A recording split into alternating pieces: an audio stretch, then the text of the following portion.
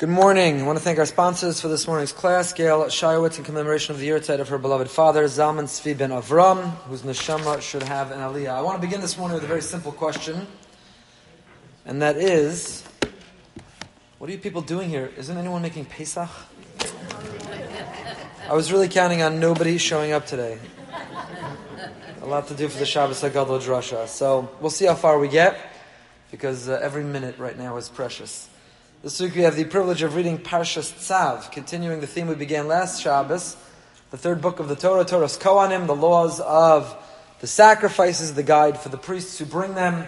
And again, I reiterate what we spoke about last week. I can't emphasize strongly enough that the symbolism and the themes, though one reads, including our Parsha, it seems so esoteric, so archaic, so inaccessible. The themes and the symbolism is as alive and well and relevant and resonant for us as much as ever.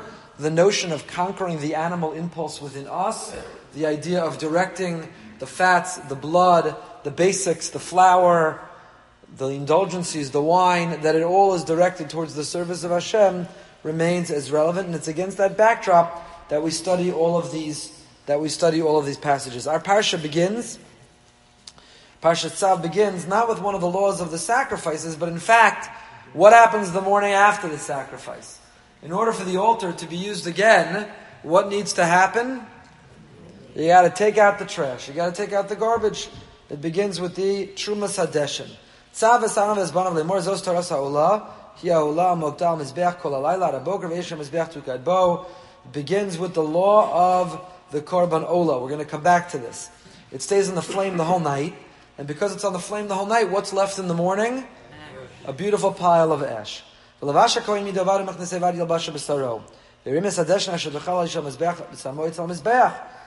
Kohen do in the morning?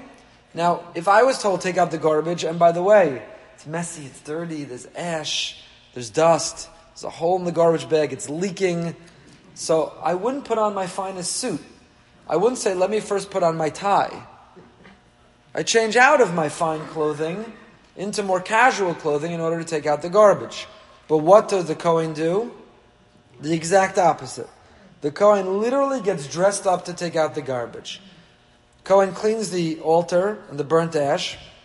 He puts on 2 of the 4 Big Day Kahuna, the priestly garments, and then he does something very unusual.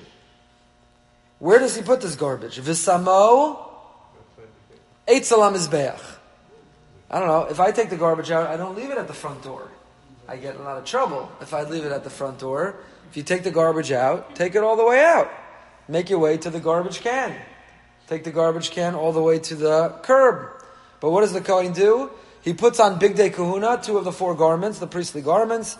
For some reason, he puts it on the floor of the courtyard on east of the ramp that leads to the top of the Mizbeach. And the question is, why? And then he changes his clothing. So if he's going to change his clothing already, why doesn't he wear something more comfortable, casual, something that can get dirty? He wears Big Day Kahuna, 2 of the garments, and then he changes out of that to put on the rest of the garments. And then he finishes taking out the garbage. So we've shared this idea before, but I share it again because it's one of my favorites, and it comes from Rav Hirsch. Says Rav Hirsch, I'm going to read to you his words. Writes Rav Hirsch. I won't read it in the German.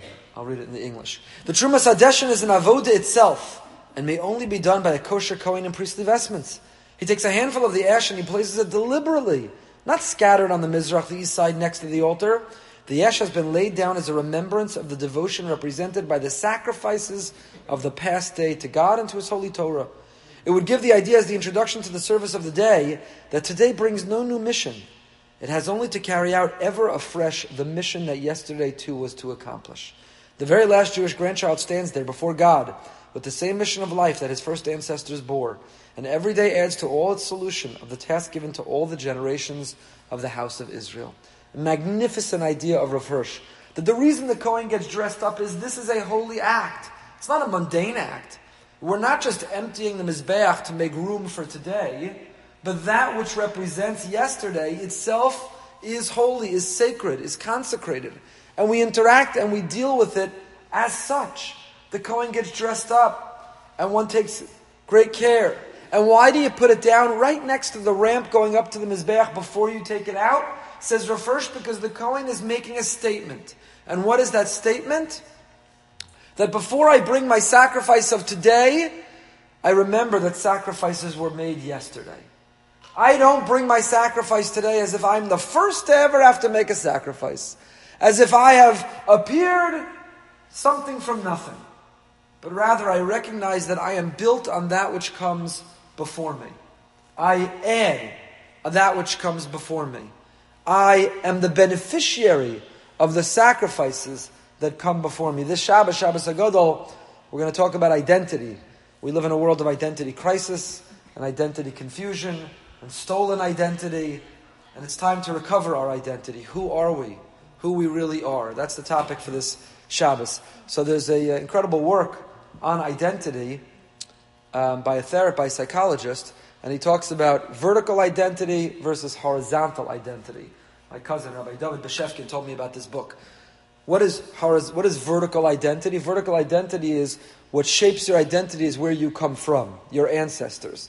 Versus horizontal identity is the influence on your identity from your peers, from those who are with you. So the first avoda of the day, and it's part of the avoda, right? You wouldn't just say, well, the first major task that I do each day, it's part of my mission, is I take out the garbage. No, you'd say, I take out the garbage because my house, I don't want it to smell. Then I start doing the important things of the day. But in the Beis HaMikdash and the Mishkan, it was different. Taking out the garbage was the first important. It was part of the avoda. The Kohen got dressed up. Why? I affirm my horizontal identity. I put the trash next to the altar, so when the next person walks up that ramp, they see the ash sitting there and they remember that my sacrifices don't come out of nowhere. They're built on the sacrifice of yesterday. There's an additional reason. The Baalei Mussar, the Baalei Machshava all point out. Because ultimately, what taking out the garbage the first thing in the morning reminds me to do is to live life with a sense of humility. This Kohen is about to perform on the big stage. The Mishkan is the centerpiece, the big stage of the Jewish people. There's no bigger platform. There's no greater stage. There's no more shining spotlight than the service in the Beis HaMikdash, in the Mishkan. They served in 24 rotations, and when it was that Kohen's week to serve, they made the big time. That was it. It could easily go to the Kohen's head. They won the genetic lottery to be born a Kohen. They qualify and they're eligible to serve as a Kohen. They get to enter parts of the Mishkan that non-Kohanim are not allowed to enter. They engage in activities that non-Kohanim are not allowed to do. That could easily inflate the ego. What is the very first avoda? Because it too is part of avoda. Don't forget to take out the garbage. I've told the story a million times. When I was privileged to be invited to the White House a few times for meetings, and one of them was the president himself, and I come out of that White House and I call my wife. Of course, the first I would tell her all what it's like. It's incredible in the Oval Office, having met the president. She listens and listens and listens, and then she says, I think it must have been a Wednesday, because she said, all right, that's nice. Listen, when you come home late tonight, don't forget to take out tomorrow's garbage day. Don't forget to take out the garbage. You can always count on a good Rebbitzin to keep you humble. And I don't say that sarcastically, I mean that seriously. It's very important. And actually the Pesach edition of Mishpacha, apparently they're doing a story about shuls and shul rabbis, so they sent me a list of questions. And they asked, I'll give you a little spoiler alert on the Pesach edition of Mishpacha magazine. So they asked me, what is the secret weapon of the rabbi? What's so important for a good rabbi? So I answered, maybe I shouldn't tell you, keep it out. I answered, a good Rebbitzin. And I meant that. So I don't say it sarcastically, that you need to depend on. All people who are in positions where easily things could go to their head need to surround themselves with those who keep them humble. So what did the Kohen do? The first avoda, and the Baalei Mussar point out, this is our first avoda every day. Our first avoda is not necessarily to take out the garbage, but our first avoda is an act of humility. To remember where we come from, to remember who we are, to remember our limitations, and to live life with a sense of humility. That's what davening is. Davening is an exercise in humility. If davening, we spoke last week, takes the place of the korbanos, unishama parim sfasemo, the Navi says, then davening is an exercise in humility. When I stand before the Almighty and I say, I am nothing without you, I utterly depend and rely on you, I can't achieve or accomplish anything without you, I need your help for health and livelihood and justice and redemption and so on, it's an exercise in humility. Each time I take 3 steps and I'm in the presence of the Almighty and I remember my life in contrast to His, and I submit to Him, it is an exercise in humility. I'm taking out the trash in my heart. I'm taking out the trash in my head. I'm remembering to be humble. And in fact, Rav Hirsch writes, all this I've told you before, but what I'll tell you now is new, that Rav Hirsch writes, this is really critical to the very first korban that's represented in our parsha. Our parsha goes through Zos Toras HaOlah. The Olah is an elevation offering. And then it's going to get to, I'll give you the summary of the parsha right now. Then we get to the Korban Mincha, the meal offering.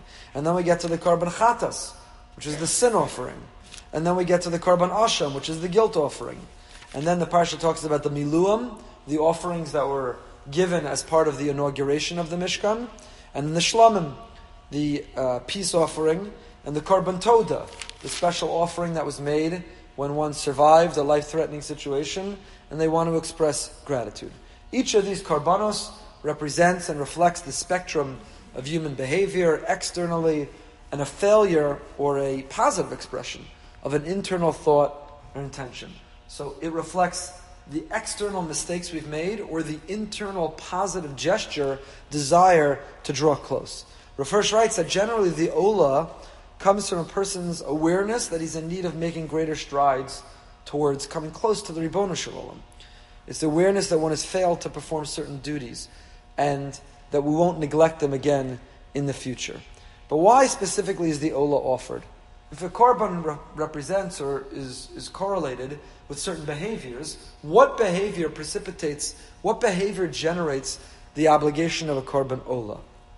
So each korban has different rules. For example, the owner doesn't eat the korban chatas, but who does?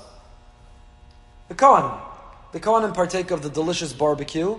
They eat the chatas. The owner eats the majority of the meat of a korban shlamim, like a korban toda. The owner gets to eat. I'll fast forward, I'll tell you beautiful netziv that I'm also very fond of sharing. If you come to this parsha class often enough, you're just going to hear me say the same things every year. So the netziv has a beautiful thing. He says the korban toda is classified as a shlamim. Normally a korban shlamim, the owner who's offered the sacrifice has 2 days and a night to eat it. 48 hours. Not 48 hours, but 2 days and a night. A long period of time. Korban toda has 1 day and a night. Why? If it's in the category of a shlamim, why is it given a narrower window to be able to eat it? The Netziv has a magnificent insight. Says the Netziv, because what happens? You're not allowed to leave over any of the meat. We're going to get to that. That's called nosar. There's a prohibition to leave over anything that was supposed to be eaten or burned or consumed. So what's going to happen if you have this whole animal that has to be eaten and you don't have a large window to eat it? You only have a shorter window. What do you need to do in order to ensure that it's all eaten? What do you have to do? You got to share. You have to invite other people. And why is that important specifically here, says the Netziv? Because real gratitude is not something that you offer privately or modestly or in hiding. Real gratitude is something you want to shout from the rooftops. You want to tell the world.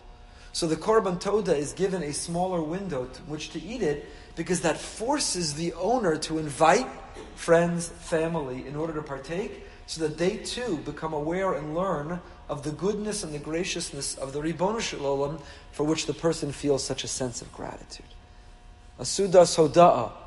We sponsor a Kiddush, we make a Sudas Hoda'ah. We tell people, some people say, I'm private, I don't need people to know. Adarabah, they should know. The Gemara says if someone falls sick, that you should dafka let people know. Why? So they can daven for you. And when you have a positive experience, you're saved, then what should you do? Shout it from the rooftop so people learn. There's a God in the world, and He has an outstretched hand, and He has a guiding hand. And let them feel connected with your story and your miracle, and see Hashem in their own lives. What do we do today? We don't have a Korban Toda. What today takes the place of the Korban Toda? Bench Gomel. We bench Gomel. The 4 categories of people for whom we bench Gomel correlate with the Korban Toda. Someone was in a life-threatening situation. Someone asked me the other day, they were nearby the bridge in Miami that collapsed. They wanted to know if they bench Gomel. They weren't nearby like they ran and escaped its collapse. They were nearby.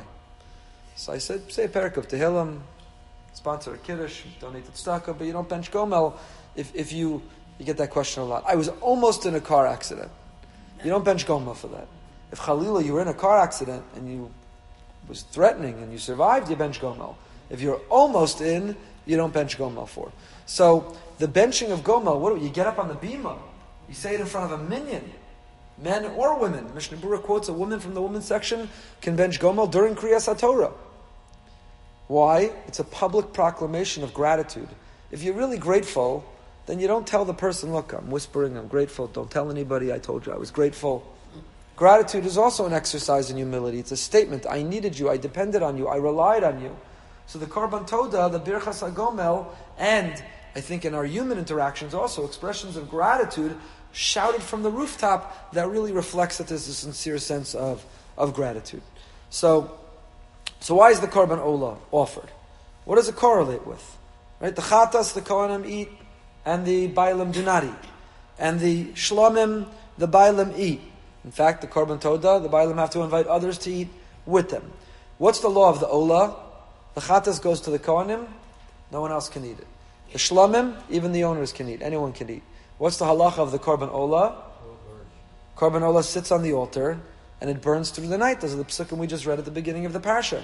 It totally burns to ash.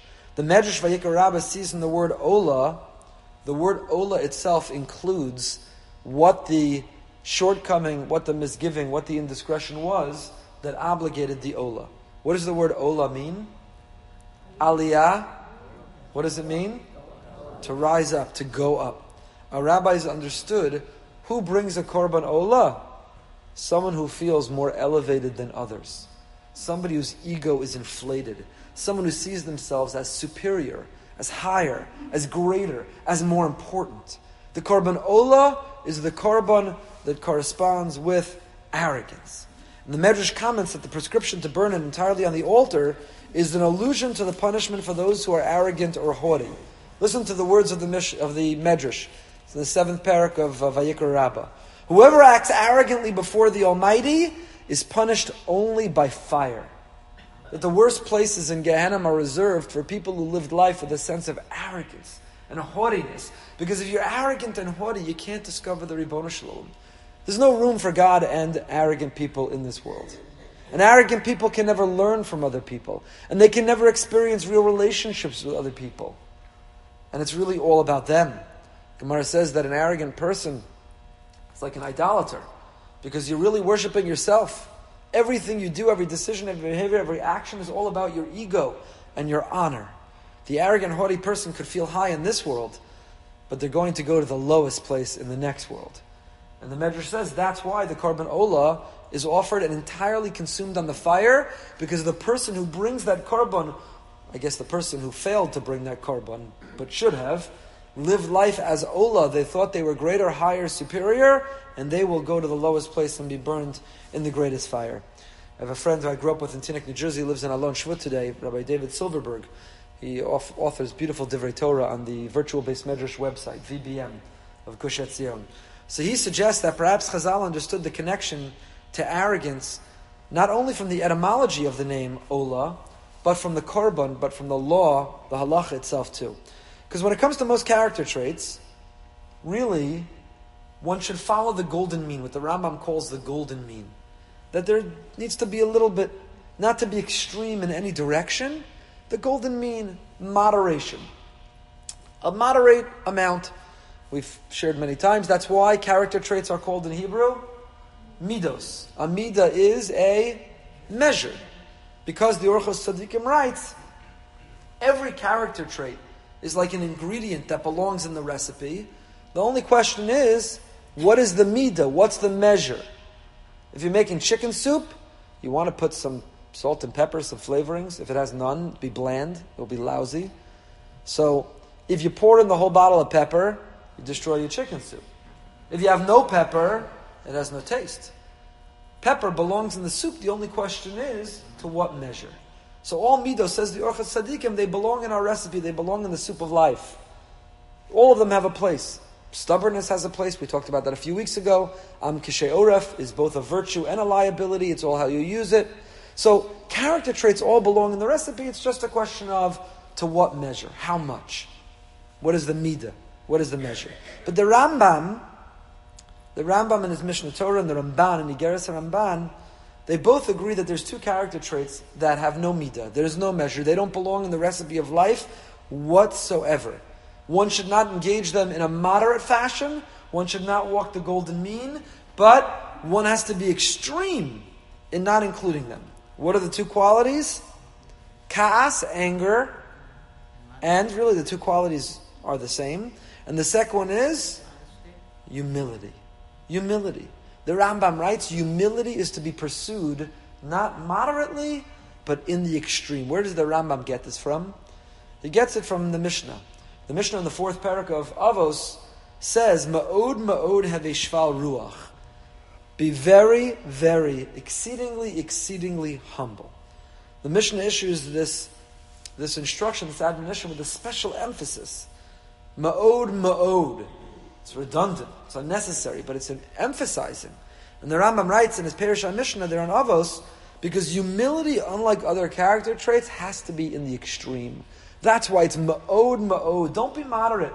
Don't be a little humble, but have a healthy self-esteem. No, be exceedingly humble. And so, Rabbi Silverberg suggests, Chazal maybe look to the Korban Olah as the symbol of the complete eradication of arrogance. So, when it comes to other negative qualities, when it comes to other character traits, moderation. You deserve, or it belongs, in measure, in a little bit. Person can keep some for himself, so to say. Physical delight should be enjoyed in moderation. A degree of stubbornness or obstinacy is indispensable for success. Greed is reasonable in doses, can motivate people to work and to achieve and to aspire. But arrogance, the Rambam says, has absolutely no place in the life of a Torah Jew. And so, while the Korban Chatas belongs a little bit, so the Kohanim get to eat it. And the Korban Shlomim has redeemable things, so the Bailam get to eat it. But the Korban Olah corresponds with arrogance, with Gaiva. It needs to be entirely burnt on the altar, because it needs to be entirely eradicated. The Olah is the symbol of arrogance, needs to be burned entirely, because arrogance needs to be purged entirely from our lives. And now you understand, because this fits beautifully with Rav Hirsch, that if the Korban Olah comes from my sense of being oleh on other people, and so its halacha is I can't have any of it, because ma'od avishval ruach, I don't get to benefit or partake, it doesn't belong whatsoever in my repertoire, and therefore it needs to be burned through the night. Now I understand. And what's the very first thing I do the next morning? I prove that the Korban Olah had its impact. How? By taking out the garbage with humility. I take out the garbage. It's an avoda. Being humble is also an avoda.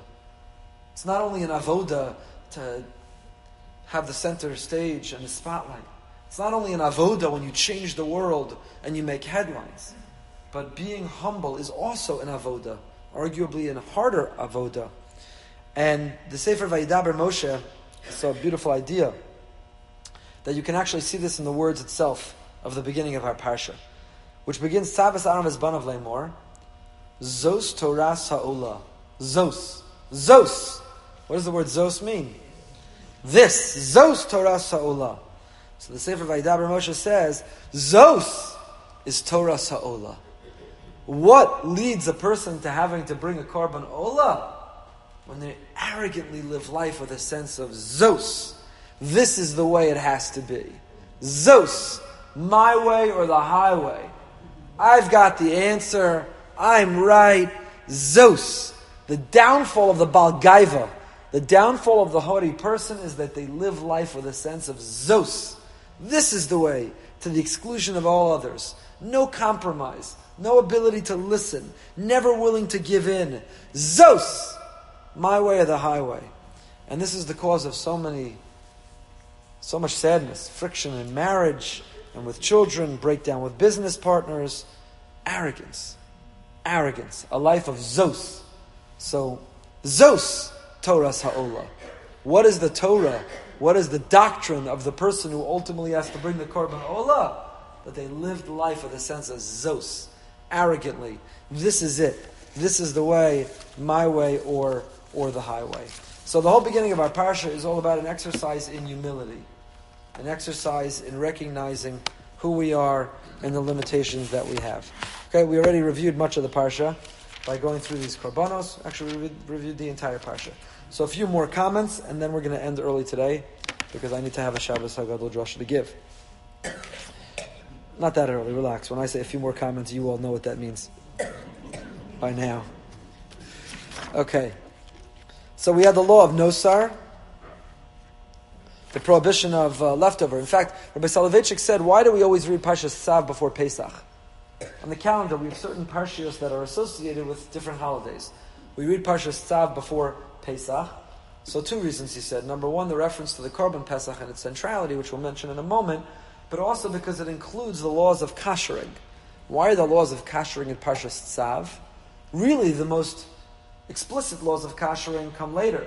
After we have the war with Midian, and we attain the spoils of the war, we take their property, you got to kasher their utensils before you can use them. So why is kashering mentioned in our parsha as well?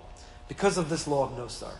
When the sacrifices were left and absorbed into yikelim, into utensils, and they did so, the taste was absorbed into the utensil and lasted beyond the allocated time, we believe that tam ke'ikr, taste, that means that even when there's no mamashas, there's no actual food item, but the taste that is transferred has the status of the food item itself, which is the whole basis of the entire enterprise of kashrus. I have a sparkling, magnificently clean pot. Why can't I cook in it if it was used for non-kosher? It's clean now. Why isn't cleaning something enough to kasher? And the answer is, it may look clean, and it may appear clean, but embedded and absorbed within the walls of that utensil is taste. Heat transfers taste.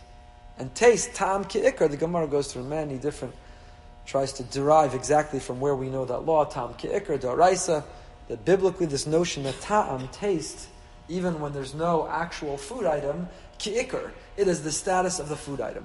Which is why you can't use a meat pot for dairy, or a dairy pot for meat, or a treif pot for kosher, no matter how clean it may be, because the walls still have the taste. Or you can't use a chametz pot for Pesach.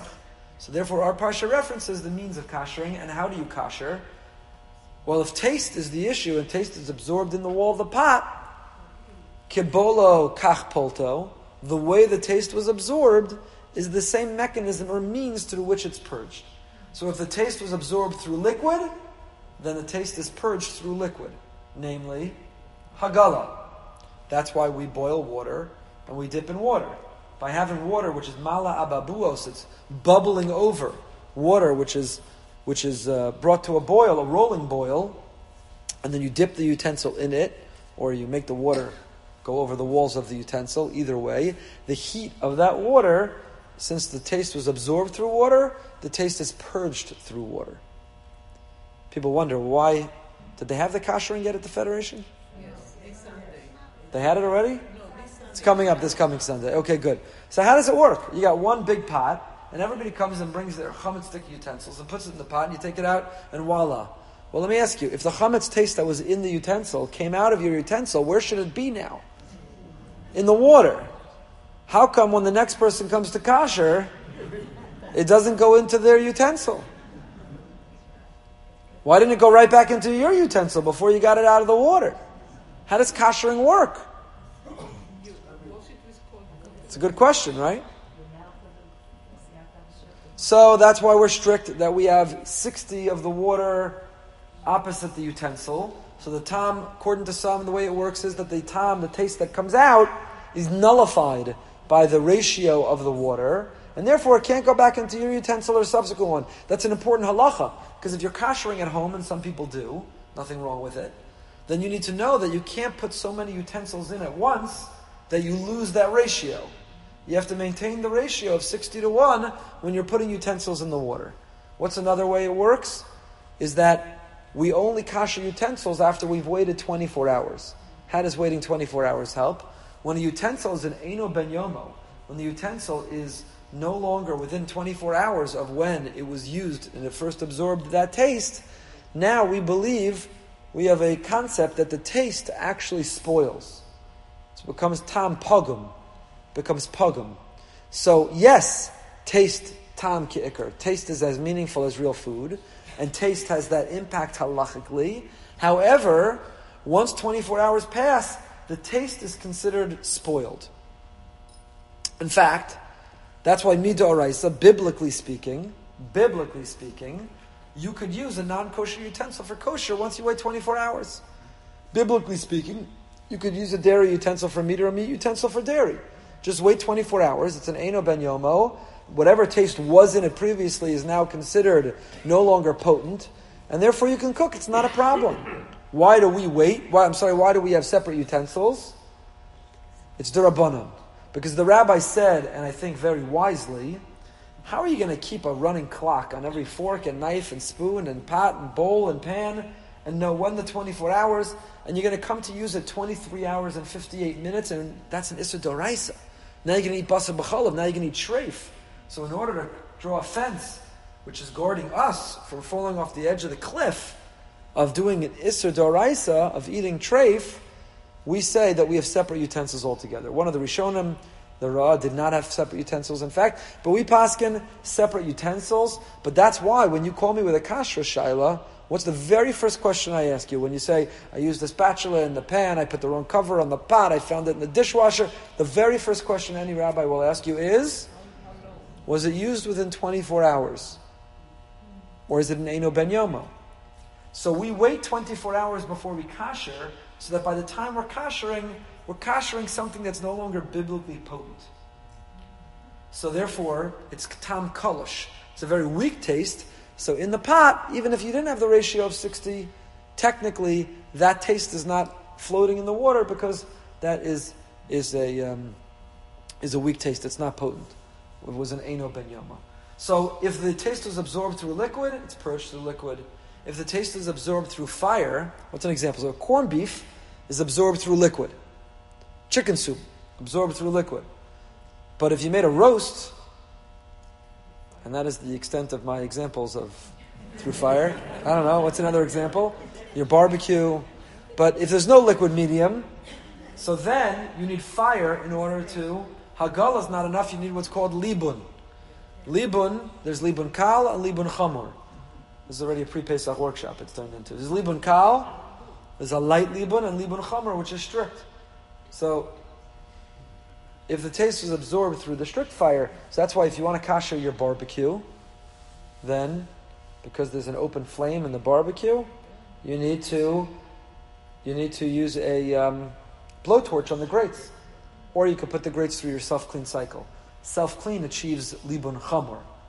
If you turn your oven on the highest setting for an hour, that's libun kal, and that kashers.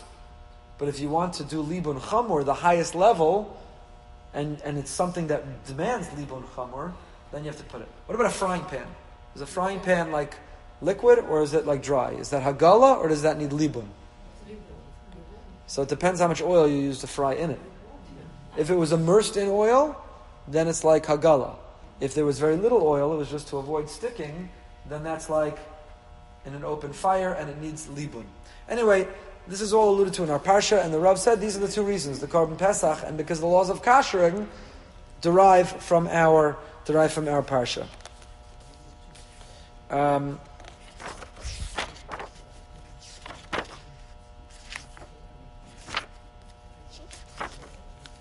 Okay.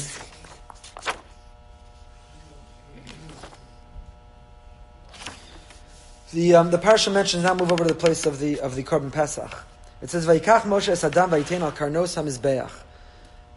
Where are we? We're on in Chamishi.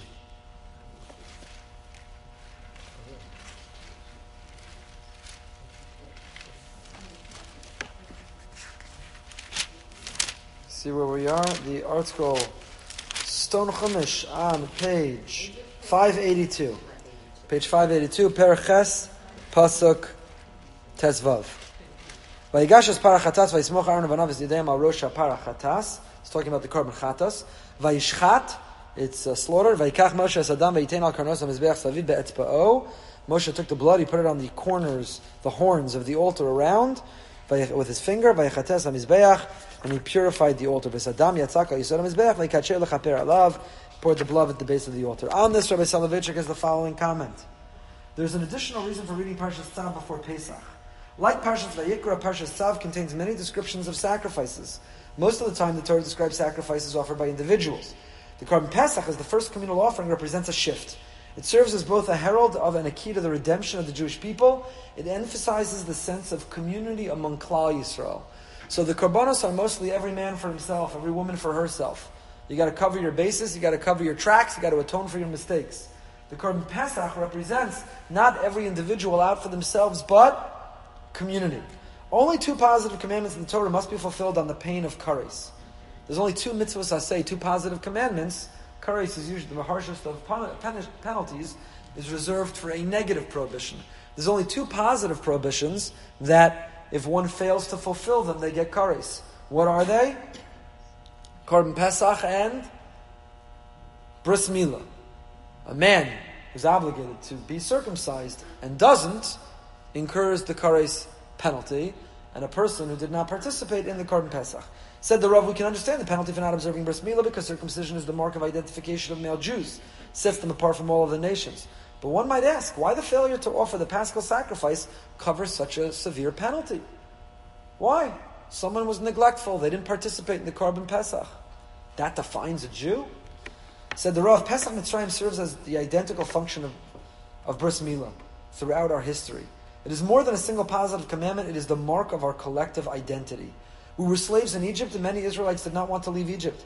God commanded Moshe to tell each household to offer the Korban Pesach, the only sacrifice that needs no altar.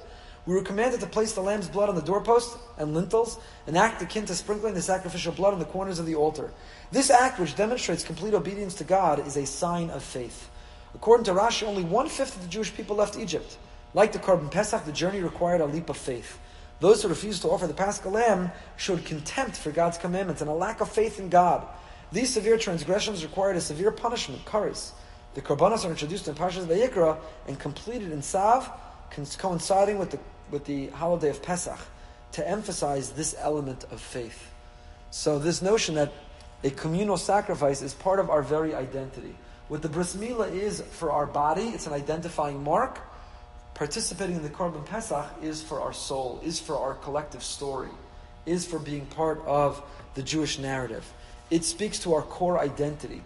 We talked about the vertical identity, that my ancestors came out of Mitzrayim, and all that implies is part of who I am and who I continue to be today.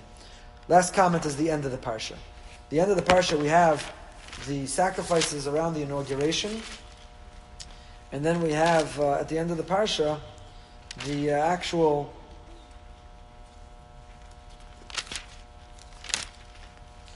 the consecration of the Kohanim and so forth.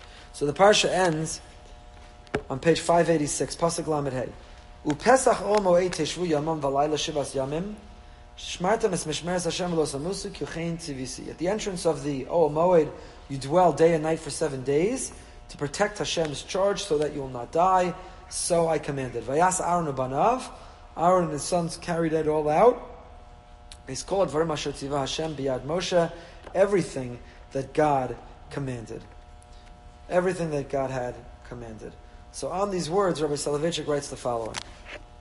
And it should give you some comfort as everybody prepares diligently for Pesach. Proper preparation is a necessary condition for any encounter with holiness.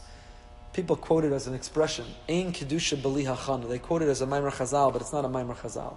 But Rabbi Soloveitchik was very fond and emphasized this very much among his students. Ein Kedusha B'li Hachana.